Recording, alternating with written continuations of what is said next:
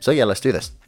So hello everyone, welcome to another episode of Chatter. Today I am here with Alex Schaefer, a painter who became famous for painting burning banks. Alex, welcome That's to the right. show. Thank you. Thanks for having me on.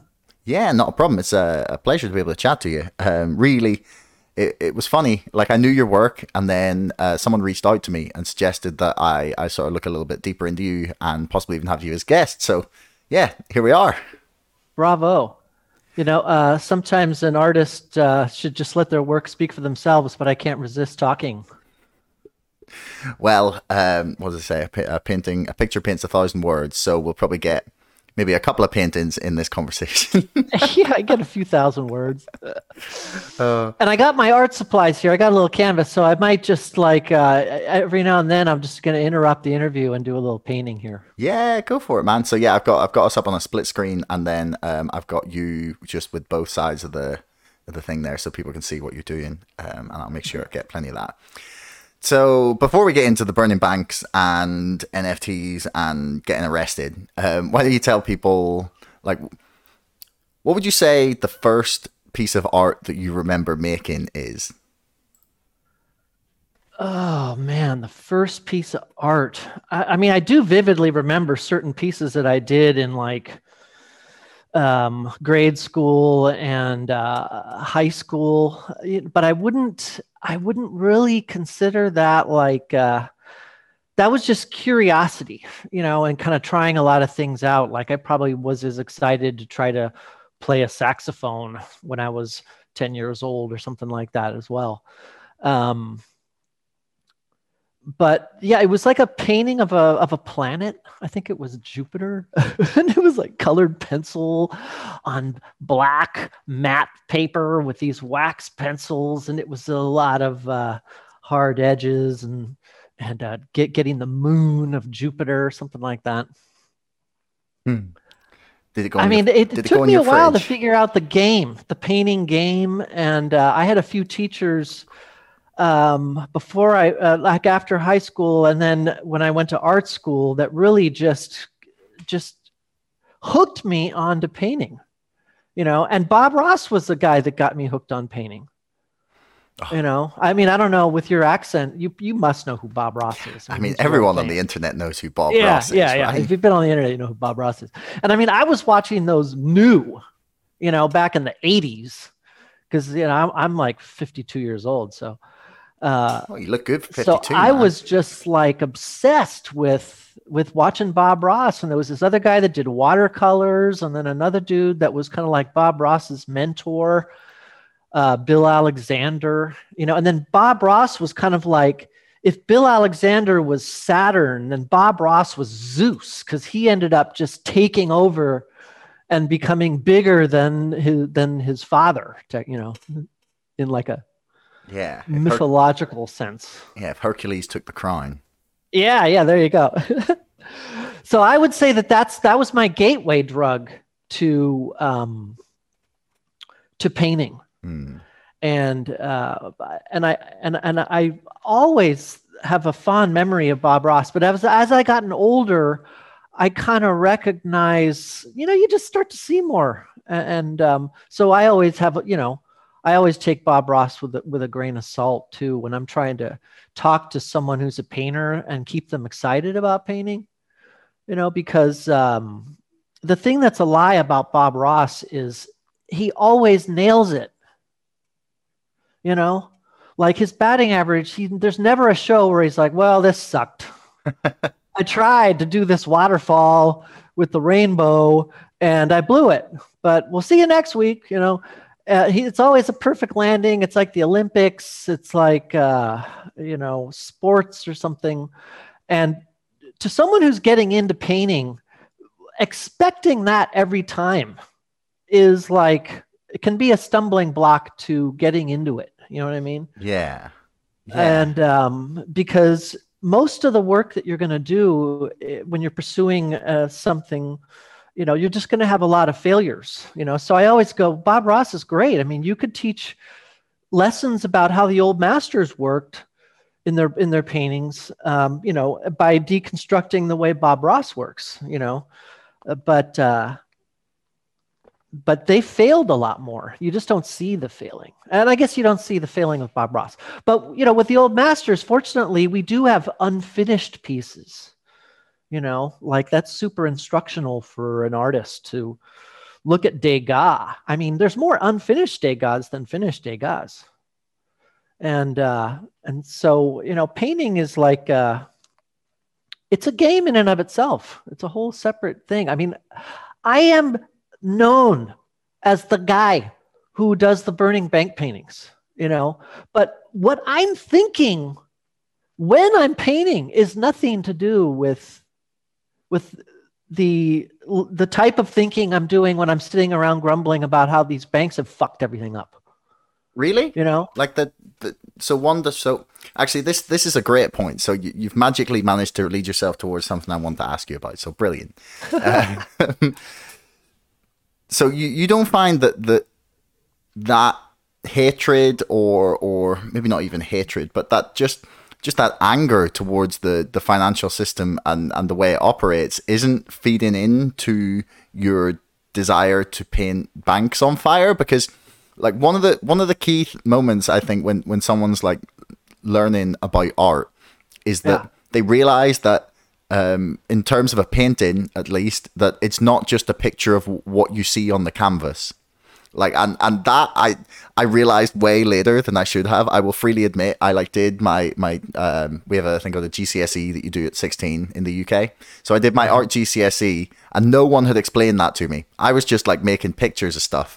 Like no one had explained to me that it has a meaning to the viewer. Yeah, exactly. And not just that like, there can be many layers to it, and, it can be a metaphor, it can be like representing something. My art teacher just like didn't explain that. And that's maybe like sounds really stupid and naive, but I was a stupid, naive kid. So whatever, but who's not? Yeah, well, yeah, true. So like, do you really find that you're not like channeling that anger like consciously into the paintings to represent like I don't know, some form of like catharsis almost? The thing is, like, it's this merging of the type of painting that I like to paint that just worked really well with the subject matter, honestly, like fire lends itself to expressionistic brushstrokes, like if you look at William Turner paintings, I mean, there's a reason why he gravitated towards seascapes, because the energy that he can unleash with that type of painting and then leave it, and not cover it up with refined brushstrokes at the end is, it's like your chocolate falling in the peanut butter. It's a perfect combination. But the thing is, what's going on in my mind, the battle with the paint and keeping it interesting and cultivating an environment for happy accidents to happen and things like that is, like I said, I swear it's a different part of my brain, So I could be painting a seascape, with waves and the beach and whatever. And in my mind, the battle is the same, But as far as the Burning Bank paintings, I would say that it was just it was like a perfect choice, and I was just starting to read a lot. It went hand in hand with an awakening of what was going on in the financial world, starting in like 2008, 2009, 2010. I definitely, my brain came online to a certain subject in the news very tangibly at that point. That was like 12, 13 years ago, and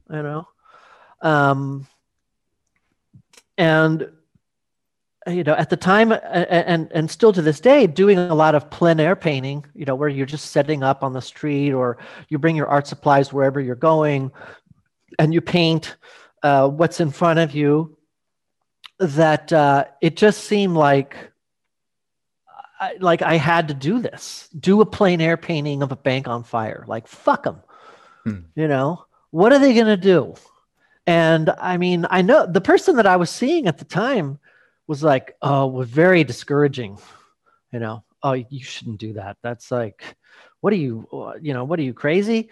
And that's, it just, it like encouraged me. I mean, I'm not with this person, but it was like, it just felt more like this is something that I had to do, you know.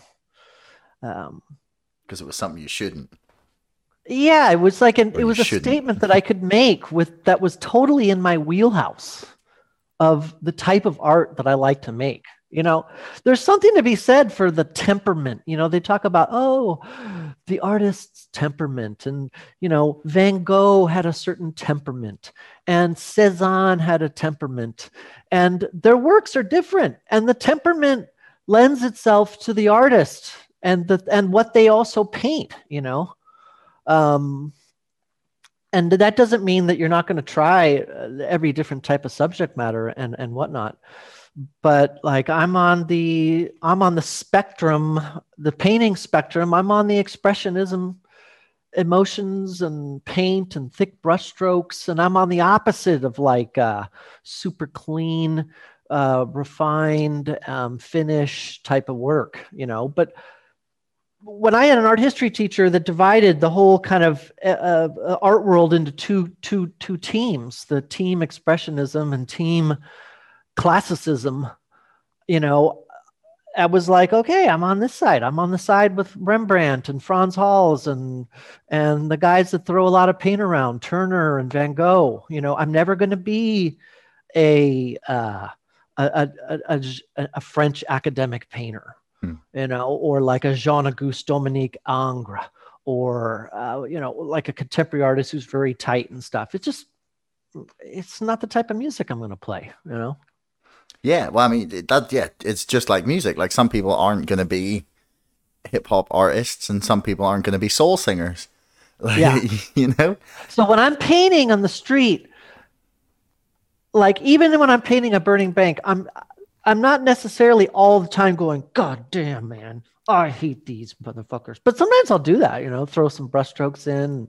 Like I remember seeing some video of some guy who did these paintings where he's screaming into his brush as he's like dragging a brushstroke across the canvas, like, ah! And sure, you know, I've done that. But still, I mean, when it comes to the whole spectrum, I'm a painter, you know, and I know what I'm good at. Yeah. So when you talk about the battle with the paint, like, do you mean like you're battling with the colors to not let it like slip away from where you're going? You're like, what do you mean by and is that like search for the colors? Is that drawing your attention, and that's why you're not necessarily okay? So I could start with like a little painting right now. Yeah, so I got my things here, you know, and a lot of times you'll hear people say, "Oh, you got to learn to draw before you can paint," you know. So then you're like, "Oh shit, I got to get a really sharp pencil now, and I got to draw a really careful line around what I'm going to paint," you know, and then I need to make sure that I get everything just right, and then you start to be like, okay, I'm going to start putting colors in here. I'm going to fill it up to the edge with pink and orange and stuff like that. And that's a type of work, you know, that's a type of way of working. And it's very procedural. It's very like a recipe. You know, you can't cook a cake in reverse. You have to follow the recipe, you know, and you don't put the egg in after the cake's out of the oven and then put the water on when you burn the flour, you know. So with painting, there's also this idea where it's like, well, screw it. I'm just going to get a big, gigantic brush here, and I'm just going to lay a bunch of orange on here first, just a big patch of orange, and I'm going to get even more orange underneath your chin, and you know, and then I'm going to just take another gigantic brush, and I'm going to start to get some of your hair and get this going on, and maybe start drawing your neck. And then on top of this cushion of color, now I could start drawing again. Oh, maybe I'll put your eyes in. Maybe I'll start to put in your mustache and, some of your beard, stuff like that. So the game of painting is in part like, I don't like to follow the rule. I don't like to follow the recipe. I find it to be, when you're painting realistically, the song is the same. The chord changes are the same. The way that the illusion of light is created with paint is the same. Mm-hmm. But how you get there doesn't have to be the same. So I'm kind of like constantly trying to just take a different path to get to the same ending. And if I think about it in terms of like painting and art history, you have, like I said, the Expressionists and the Classicists. I would also, another one of my teachers said, the Florentines and the Venetians. Those were the two painters. They're both Italian, but the way the Florentines work versus the Venetians. The Florentines all came from fresco. So you don't fuck around with fresco. You got to do it like this. There's no improvisation. There's nothing left to chance. You do lots of studies, you do drawings, you do enlargements with contraptions and devices, and you transfer it onto wet plaster, and you got 4 hours, and if you don't get it right, you're fucked, And so that notion of how the process and recipe and requirements of painting in fresco, sometimes people take that with them to oil painting, and but the Venetians were kind of like, meh, I don't want to do that, and so they were more like, they were oil painters, and you don't have to do it. Like there's some like high Renaissance, early Baroque painters where there's no drawings. They just had a big canvas, and whoever commissioned it said, I want it to be this big, it's going to fit here. And I want the theme to be, nymphs and satyrs or whatever. And they would just stretch the canvas and start drawing on it. Like, I don't know. And then when you x-ray those paintings, they're like, oh, you can see that there used to be a shepherd here, but they painted it out. And then they put a basket where this is, and they added this person, and they changed their gesture. And there's all this like changing. They call it pentimenti, but you can't do that to like a fresco painting.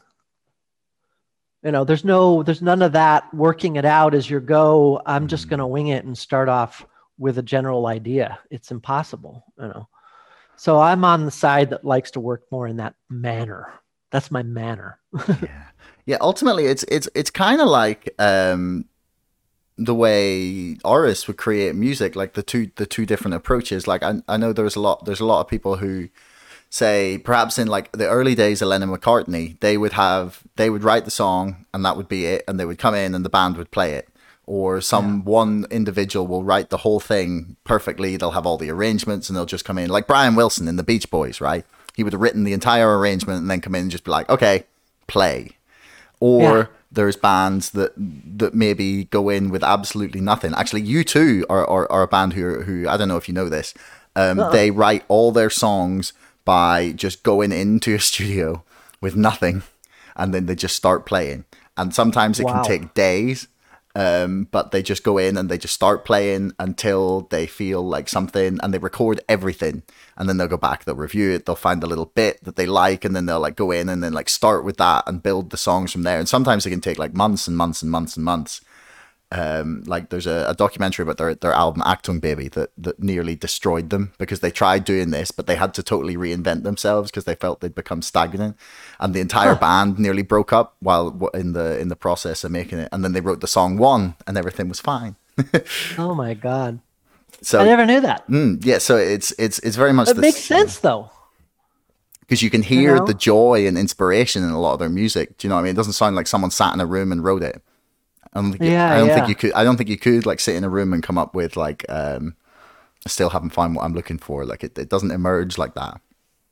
Yeah, I mean, I wonder how much they bring to it, and how much that they're just kind of like, like maybe one guy comes with a bunch of chord changes that he likes, and he's like, okay, well, I'm gonna somehow work this into something here. Yeah, and it's the they come into it, and it's like I guarantee some of their songs have been rewritten like 100 times, like painted over the canvas. And I think it'd be fascinating with art the way they can X-ray the canvas, but like say you could like, I don't know, X-ray like a record, and you'd be able to see the layers of song that came like underneath it and before it. Yeah. Oh my God. I remember one time falling for some fake news, but it still made me think it was super cool.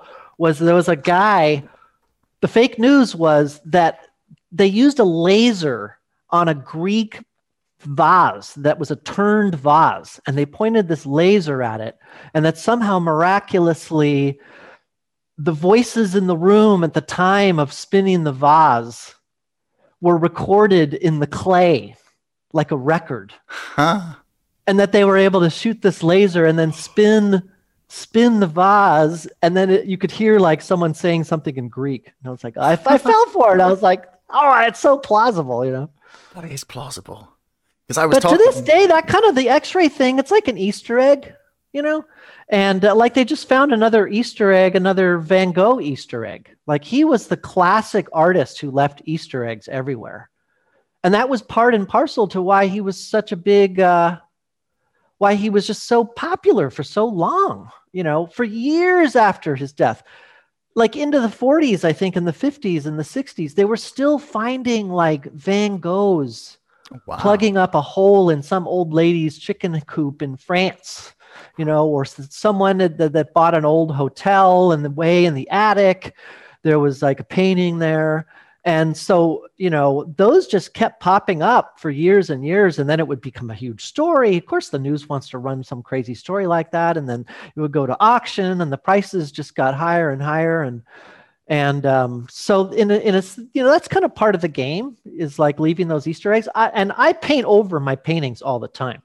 So if anybody is ever going to X-ray one of my paintings in the future, like give that much of a shit to X-ray, they're going to find like 3 or 4 paintings underneath, you know. It's really just helped my storage problem. And, you know, there's sort of it's like a ritual, or there's a getting over yourself, you know. Like you'll keep a painting and you'll think, this was good, you know, and then 5 years later, you're like, what is this shit? This is like, you know, so the paintings that are still around, like I really like them, because if I'm like, man, I don't know about that, these days, fuck it, I'm painting over it, you know, or I'm like repurposing it. Maybe there's like a part that I like. And then there's a part of it, like I got this painting here. You know, I did a bunch of like plein air paintings at like rock festivals years ago, and so it's a lot of these crowds in the foreground. And there used to be like a big stage back here, and so I've just taken a shaving brush and just kind of taken white paint and painted all the stage out, but left the crowd. And I kind of want to take this to do like a burning bank, but then also have this pre-painted like crowd cheering it on, you know? That'd be fantastic. You've almost got the smoky background already. Yeah. And so, you know, you keep painting. That's the thing, is you just keep painting. You never know what you're going to do. As long as you're kind of like finding a way to keep it interesting.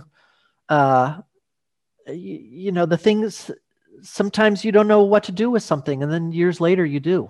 You know, maybe that happens with a musician. You're kind of like, God, I can't figure out this song, or I can't figure out this poem, or I can't figure out this short story, but you just sort of keep it. You figure you work on it now and then all of a sudden you're like, oh, damn. Oh, okay. I know. And life's all about those exciting revelations. Yeah.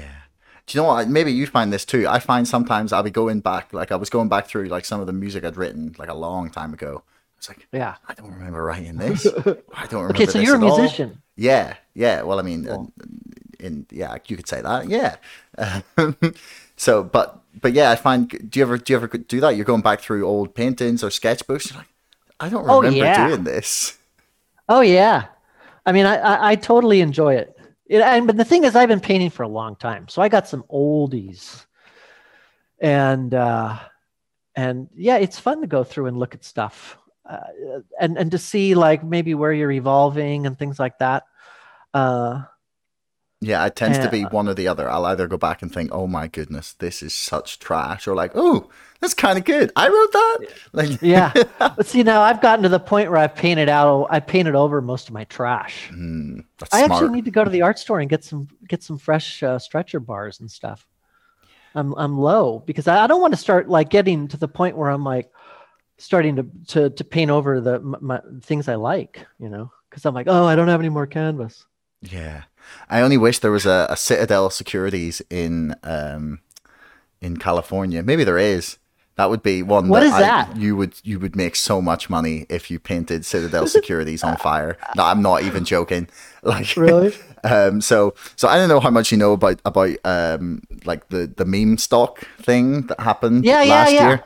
Okay, so I'm writing a book about GameStop specifically because they were the one that was really the company that yeah kicked it all off and the one that kept going really. Right. So basically, the thesis from the mainstream and all the companies that claim they are that all their bets in that area are closed. There's Yeah. nothing else to see here. Everybody look away. Because the And story is just evaporated.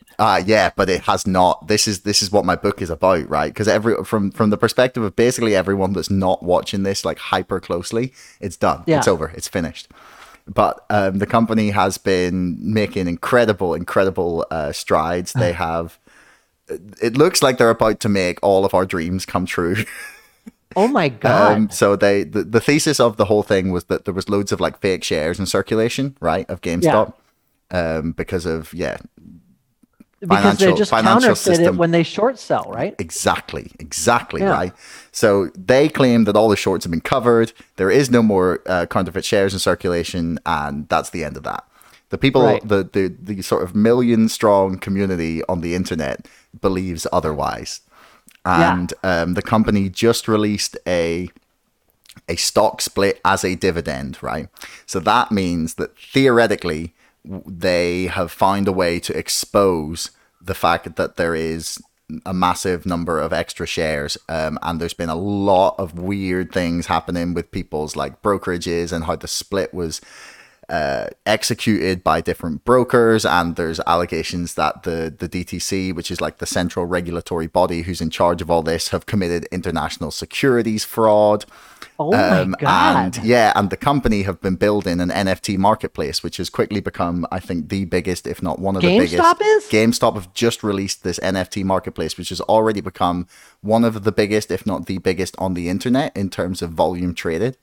Oh my God. They've smashed past OpenSea, as far as I was Wow. aware. Yeah. Like they're coming for the crypto market, man. So the theory is that now they're going to withdraw their stock from the stock exchange and put it on their own NFT-based exchange to prevent any financial system fuckery in the future. Oh my God. So So they're just going to use that to theoretically, yeah. fuck with the financial system.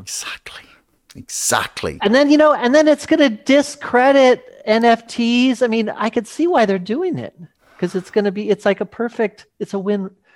I hope that, this is off of my subject matter of expertise, but Yes. where do you think it's going to go? Well, I mean, that is the real question. Whether GameStop actually withdraw themselves from the DTCC and the exchange and create their own thing remains to be seen. They now have, since this all kicked off, they have built themselves the capability to do it. One, their layer 2 partner in where they've built their NFT marketplace. Now, this isn't my 100% area expertise, so I could be getting this slightly wrong. But they've partnered with this company, Loopring, who they have like sort of absorbed, but not really. And their entire software is built for making decentralized exchanges. That's what their entire thing is for. And that's who they're working with. And like, I don't know, man, it just seems like all of the pieces are falling into place. But the reason that you should paint Citadel on fire, to get back to your original question, is because Citadel Securities are the main villain of the story. So there was Robinhood, who was the broker that everyone was buying on, who turned off the buy button. But Yeah, Citadel yeah. Securities were the biggest hedge firm that had the biggest short position against GameStop, and were the ones buying all the order flow from Robinhood, and have, like, in the eyes of many, leaned on Robinhood to turn off the buy button, but that remains to be proven in court. And that was like the infamous moment in history there. Yes. So you should paint Citadel Securities on fire, because some GameStop obsessed legend will buy it for a lot of money. I would. But is it just like where are they? What is it? Is it just It's like a big It's one of you. anonymous No, they're what's called corporate headquarters? No, it's what's called a market maker. So they're basically they're kind of a brokerage, but also more than a brokerage. So they provide, like, liquidity to the market by being able to create shares, essentially, and sell them. Okay. And that's how you get company. That's how. So are they you the get ones that counterfeit are ones. counterfeiting all this? Yes, Basically, theoretically, yes. So Oh they my are the God. villains of the story. They're the worst. They are. People. Yeah, it's been quite a saga. Go pre-order my book, everyone that's listening. I'm in the midst of finishing it as we speak. Actually, only a year after I thought I would, but there you go. It's I am just continue to be blown away at how long this has gone on. Wait, do you mean this saga, or I assume you mean, like, Just the everything. the fuckery of the financial system? Yeah, the whole fuckery of the financial system. You know, and if I think about everything that is plaguing the world right now, or maybe specifically America, it's just part of it is that everything about the American dream is just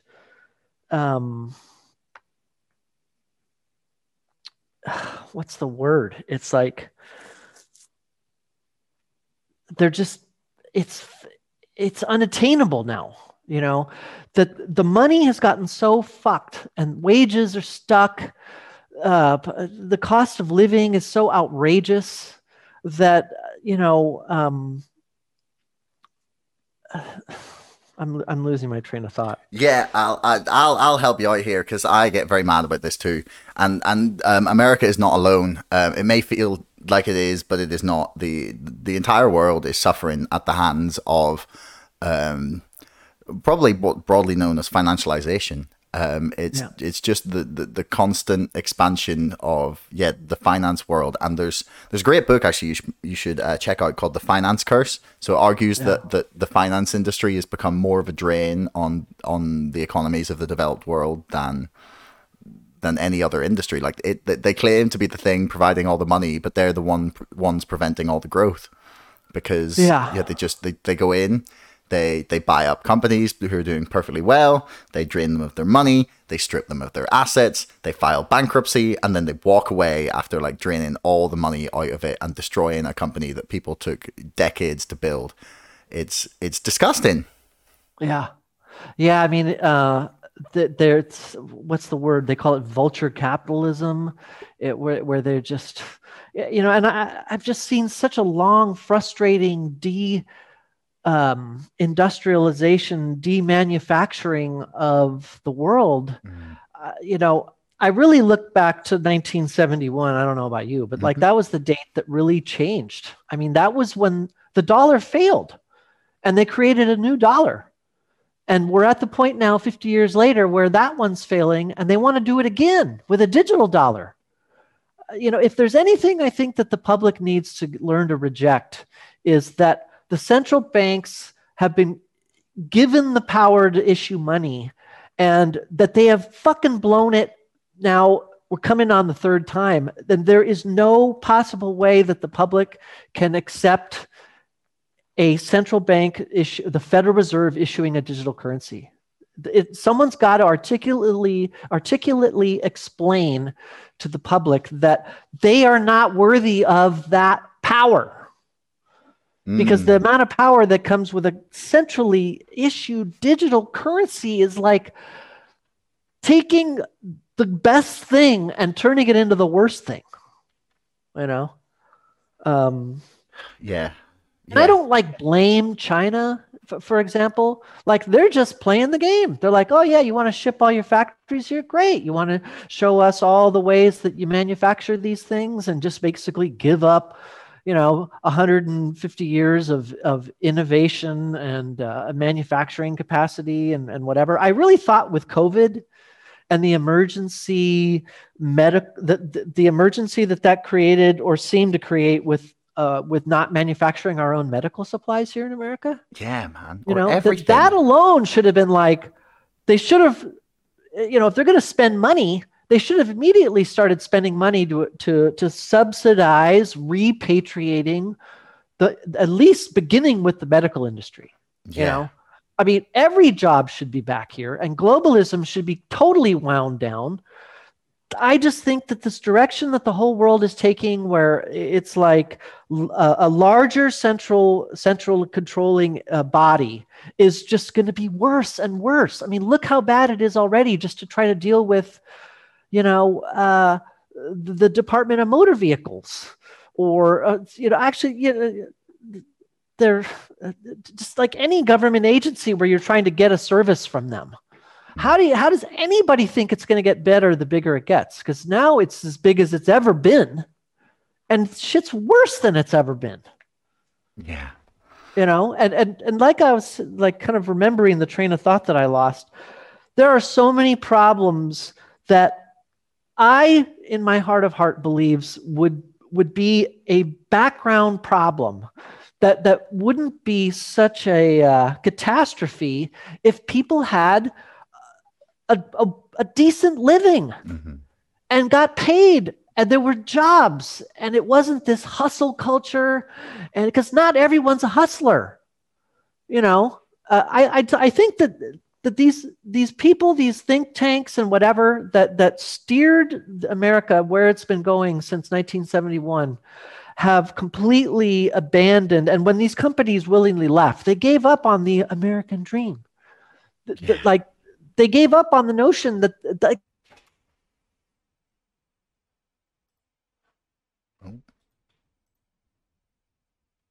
we've lost you. Frozen. Oh, there you go. We lost you for a sec. Yeah. That's all right. Where was that I was just saying that they forgot that they're part of this equation that makes everything work. Yeah. And then as wages have stagnated, credit cards, god damn, credit cards are what are propping up the American dream now. And they've been doing it since the 80s. And that's, every goddamn credit card is just money creation. To what end? It's money from nowhere. It's suddenly $10,000. I mean, the only thing that's good about it, I wonder if they have that. Like, I wonder if credit card companies like have the money, or if that's credit. Like, are they? They don't have the money.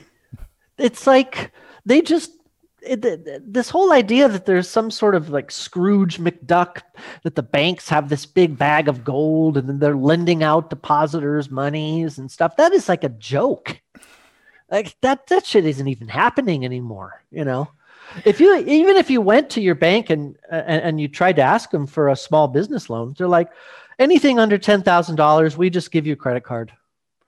Like, they don't care. Is that where it's at? They just give you a credit card? It's pretty much. So you can't get like a low $5,000 to start a business, or you want a $8,000 loan? No, here's a credit card. And we'll loan you this money that came out of nowhere at like 18% interest. Wow.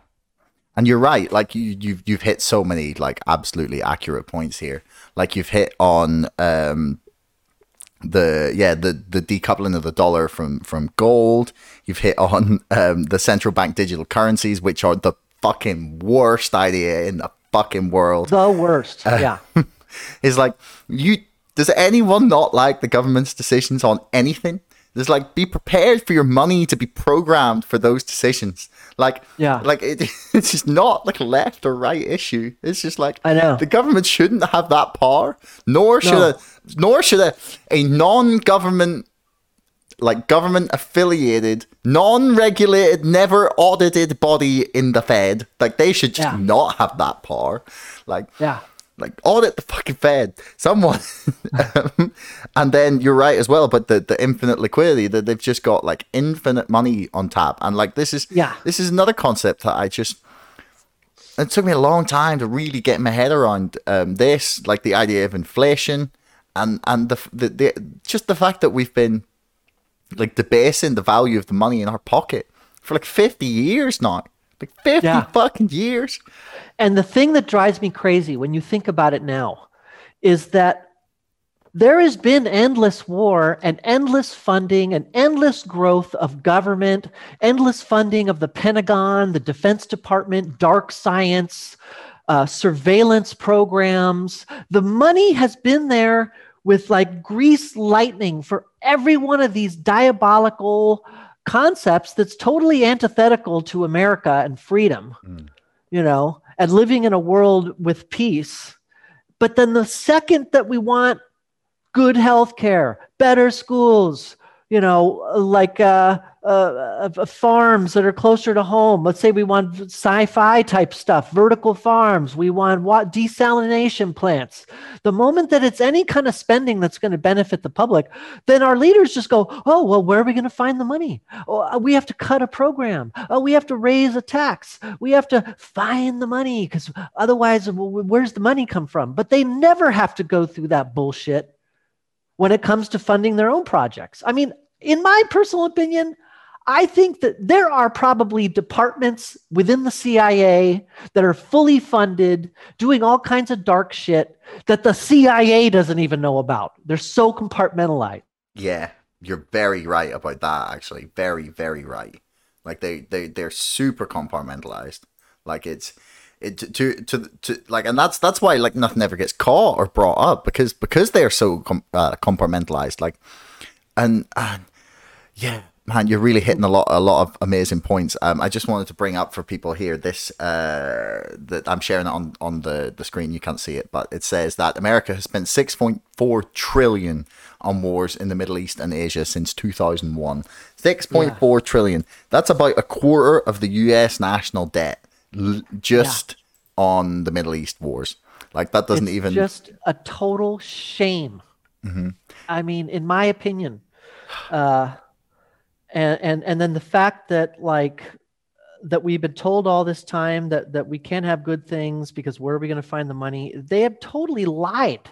They created an infinite stream to fund all their programs in 1971, and the American public didn't realize what they did. Because now I hear people talking about MMT and public banks, and those are good things, But at this point, the Federal Reserve, how is it not MMT with a middleman?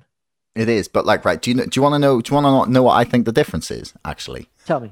Is that like right? So under modern monetary theory, the idea is that like it's very Keynesian in a way that people don't realize. It's like you print this money, like you use it on like useful things that like grow the economy, basically. Like invest it in your infrastructure, invest it in like, I don't know, fucking solar panels on people's houses, invest it in like geothermal or in nuclear if you want to go that way. I mean, like I'm totally with you there. And the difference is that when we're funding private corporations to go out in like Iraq, Afghanistan, things like that on our behalf, like because like the military doesn't spend all the budget on just themselves in the military. Like loads of it just like contracted out.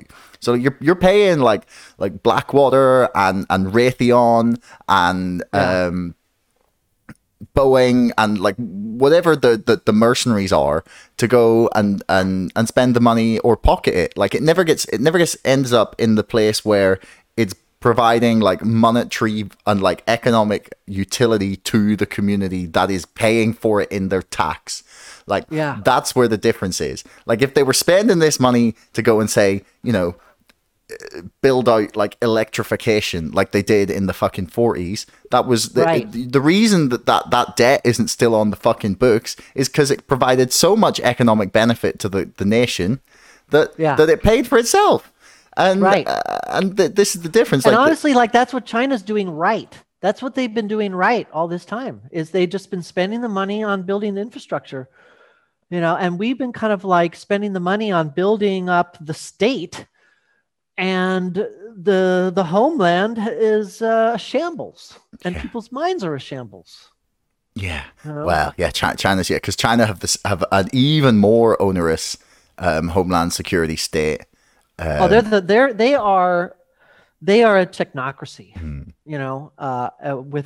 with capitalism, and Yeah. and I really think that there's some really good guys that I watch on YouTube called ADV China, and they do a lot of really good, insightful videos. And but they're like, they're just saying at this point it is like the worst direction that we could go.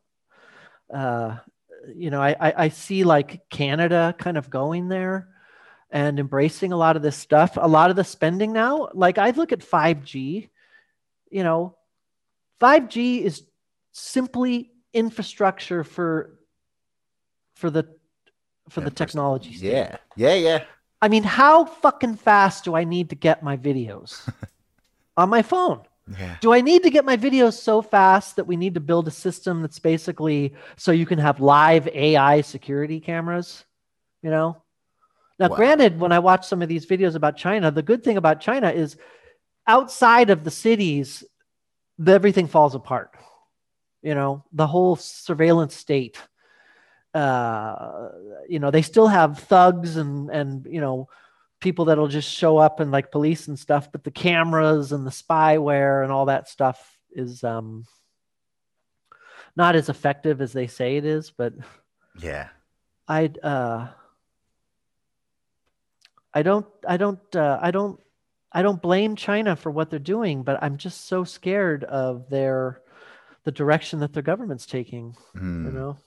It's worrying, And then man. we're in a place where we can't say anything bad about them. That's the more worrying part. Like, if I'm honest, because like, Yeah. there's always been horrible dictators Yeah. overseas as long as I've been alive. I mean, and for the entirety of human history, really. Yeah. But it's only in the last 100 years, less than 100 years, where we've been like free enough to see it, like what, and we've had the access to the information, and we can sit and be like, well, thankfully at least we're not there. But then when, like you said, when we don't condemn it, like what did fucking Pelosi say the other day? I was stunned. I was like, woman. That they're like they rank high on the freedom index. Yeah, they're like one of the freest countries in the world, and I was like, what? Like, what world are you living in? I know. And I was thinking, they're all so old, man. Like, I know.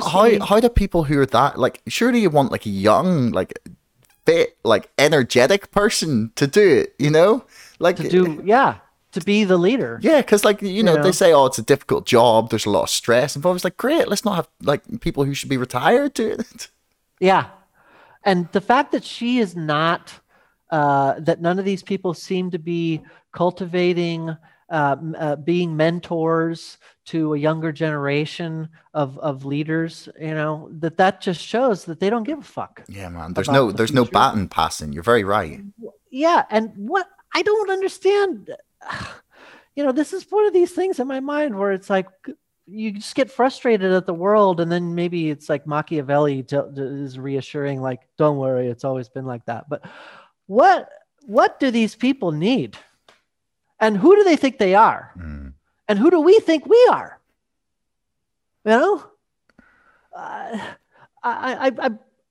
I've tweeted it a few times, and I pretty much stand by it, although people could probably find circumstances where I would change what I said. But I was basically like, I'm always going to agree with what farmers have to say.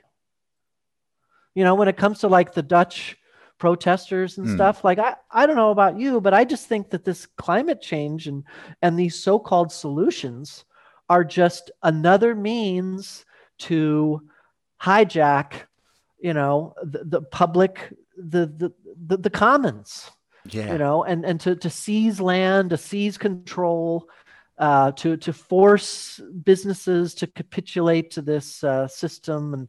And carbon credits, they've already figured out they're going to be carbon credit backed securities, and it's going to be another just financialized instrument to exploit, Yeah. and then they'll say like, oh, well, every human, you get 50 carbon credits a year and you have to wear this mask now all the time. And it's going to measure how many times you exhale. And if you exhale more than 2,000 times a day, then, you have to pay a little carbon tax, and we'll just take that out as like a breathing fee from your central bank digital currency wallet that is hooked up to um, your medical records and stuff. Yeah.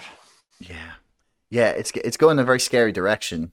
Like I was going to say that like what you said about carbon credits, the trading and the financialization of them is like it already exists, man. Like this is already happening. Like it happened under Obama. This is from recently in the UK. Like the carbon credits, like they're betting for like $100 carbon price. Like they've already financialized the market.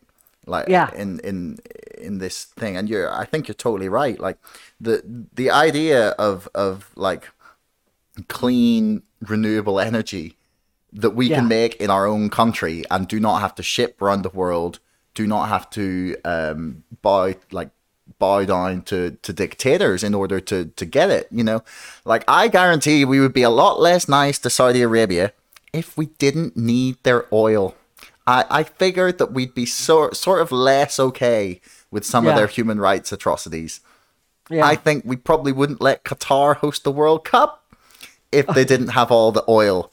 And so for me, this is another thing that I don't see as left and right. Is like, do you want to be able to like be energy independent as a nation? Like that is like such a national security goal. That is like any nation who becomes energy independent is just like so much stronger in their whatever position they are. Like whether that's like financially, like militarily, whether that's just in terms of like stability within the country of like access to energy. It's wild that we're drifting in this really, really authoritarian direction. But like, do you think that part of me feels like there's definitely like a shift in tide in this like realm, like in terms of like people realizing what's happening? Like, what do you think? I do. Yeah. It's I don't know how exactly it's happening, but I think that I mean, at least like one thing I can point out is like right now in America, the Democratic Party has had the trifecta that, go out and go vote so you can get Democrats in, and then they're going to do what you want. So the Democrats have had this trifecta for 2 years. They've had the president, the House, and the Senate. Yeah, you're right. Actually, and they have almost 2 years. They have gotten nothing done. Nothing of consequence. Nothing. They've bitched about Donald Trump. Yeah. They continually are bitching about Donald Trump. Like, fucking drop it. I know. They have blown it because now they're in campaign mode as they coast down into the midterm elections in November. So they're not going to get anything done now. From now till November, zero is going to get done. And then they're going to in my opinion, they're going to lose. So they're going to lose this power that we're told this is why you vote, so that you have all the wheels at your party's disposal, and then magic happens. But nothing happened. And then they fucking squandered it. Do you know who wins? The fucking donors. Because the only things that get passed are things that are bipartisan. In other words, that are like that have the same people are paying both sides. That's the only things that get passed. Yeah. And new agents, 87,000 new IRS agents, some of whom need to be physically fit and able and willing to use deadly force. Oh my God. No, seriously, I saw the ads, and the IRS has purchased, like, hang on, let me find out how much this is, because like they've purchased thousands of guns. Yeah, and ammo as well. Yeah, I've read that. Which is like what? Like what? So like what's the IRS doing? Like, I know. Yeah, 5 million rounds of ammunition and 4,500 guns. Oh my God. They don't, that just shows what they're after. They're not going to like throw the hammer at, crime going on at the top. Those people all just keep getting away with it, Yeah. Yeah, that is a sad state of affairs, man. It really is. It's So then that's why it's really weird to be an artist right now too. You yeah. know, So yeah, let's talk about that to finish off. So like, why do you say it's well, weird to be an artist right now? What prompts you to say that? because it just feels like um, that it's just such a strange time to it's like to be a fine artist, I guess. Like when I was a video game artist, I was like had a salary and was productive and was making product and that people are consuming. And you could still argue that being an artist in video games, you're still making fluff or whatever. But to try to be like a fine artist, you're really making stuff that people don't need technically, and then as it gets harder and harder to just fill your car with gas and commute to your job that barely pays you enough to buy the food you like to eat and maintain whatever lifestyle you had for the last 20 years, then it's kind of like it's a harder sell. you know uh when like I've never tried to be someone who's really wheeling and dealing their art. I mean, I'm trying to sell it, and all I can do is try to make artworks that I think are deep and beautiful, and but at the same time, people trying to make money out of art, like investors investing in art, is sort of like makes me scared. I see all these ads on Twitter. There's some masterworks.io. It's it's like they sell fractional fine art, and and and so they're trying to parlay art as like an investment vehicle. And Morgan Stanley or Bank of America has a fine art fund where it's like they scour the art schools and art forum, and they buy what they think is going to go up. But it's such a market that can be rigged. Yeah. And if you're really like the people that have made a lot of money and become big, in the art world, they didn't passively collect art and then just watch it magically go up in value. You look at Gertrude Stein, you look at Vollard, you look at Charles Saatchi or Bob Skull or whatever, like they played a major part in their own art collections becoming big, So I get scared when people start kind of talking about how this is a great way to just like, sit around and watch your portfolio go up. Like if you didn't buy a piece of art first and foremost because you like it, then there's better ways to be making money. Yeah. And then have you ever heard all these stories about how the CIA totally manipulated the art market in the 50s, 60s, and 70s as part of a culture war? Dear God, tell me more. There's books on the subject now, my friend. If you search CIA modern art, they were hand in glove with the media, with the critics, with the auction houses at creating a bubble in American art as to show that American exceptionalism, we are number one. The Soviet Union is old-fashioned, like they're stuck in the 19th century and America is on the moon. And so they threw money behind Pollock, and Clement Greenberg was one of their boys. And when they took these paintings to the auction houses in New York, they were breaking records left and right because the CIA was just throwing money into the auction houses. And so it was like a win-win for them because they were able to get all these giant headlines and how America is the greatest thing ever.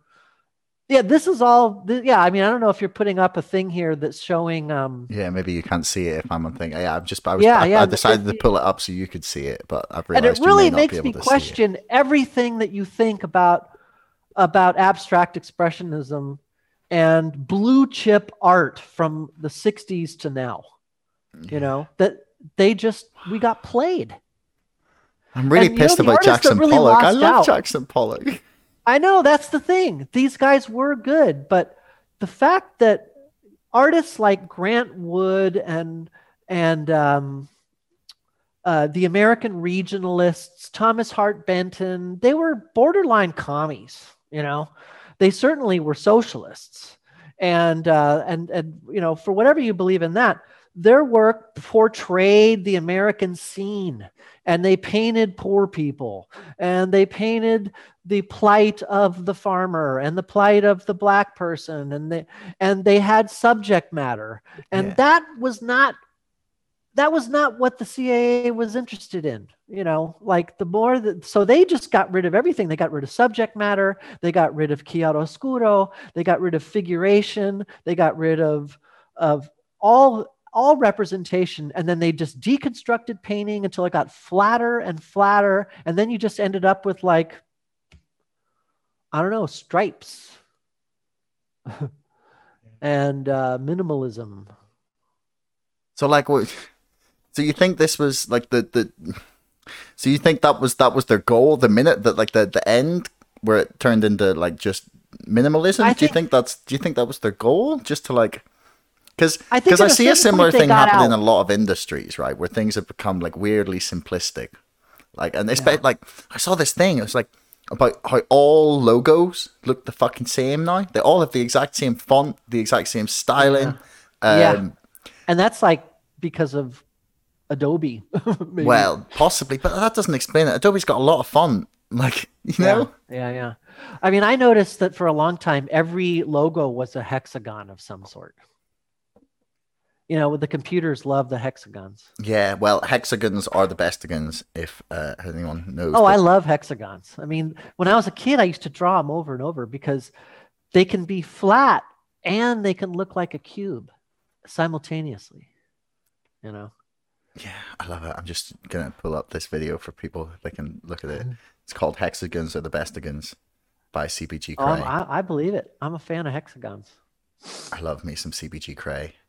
He's basically, I think he may be the king of YouTube.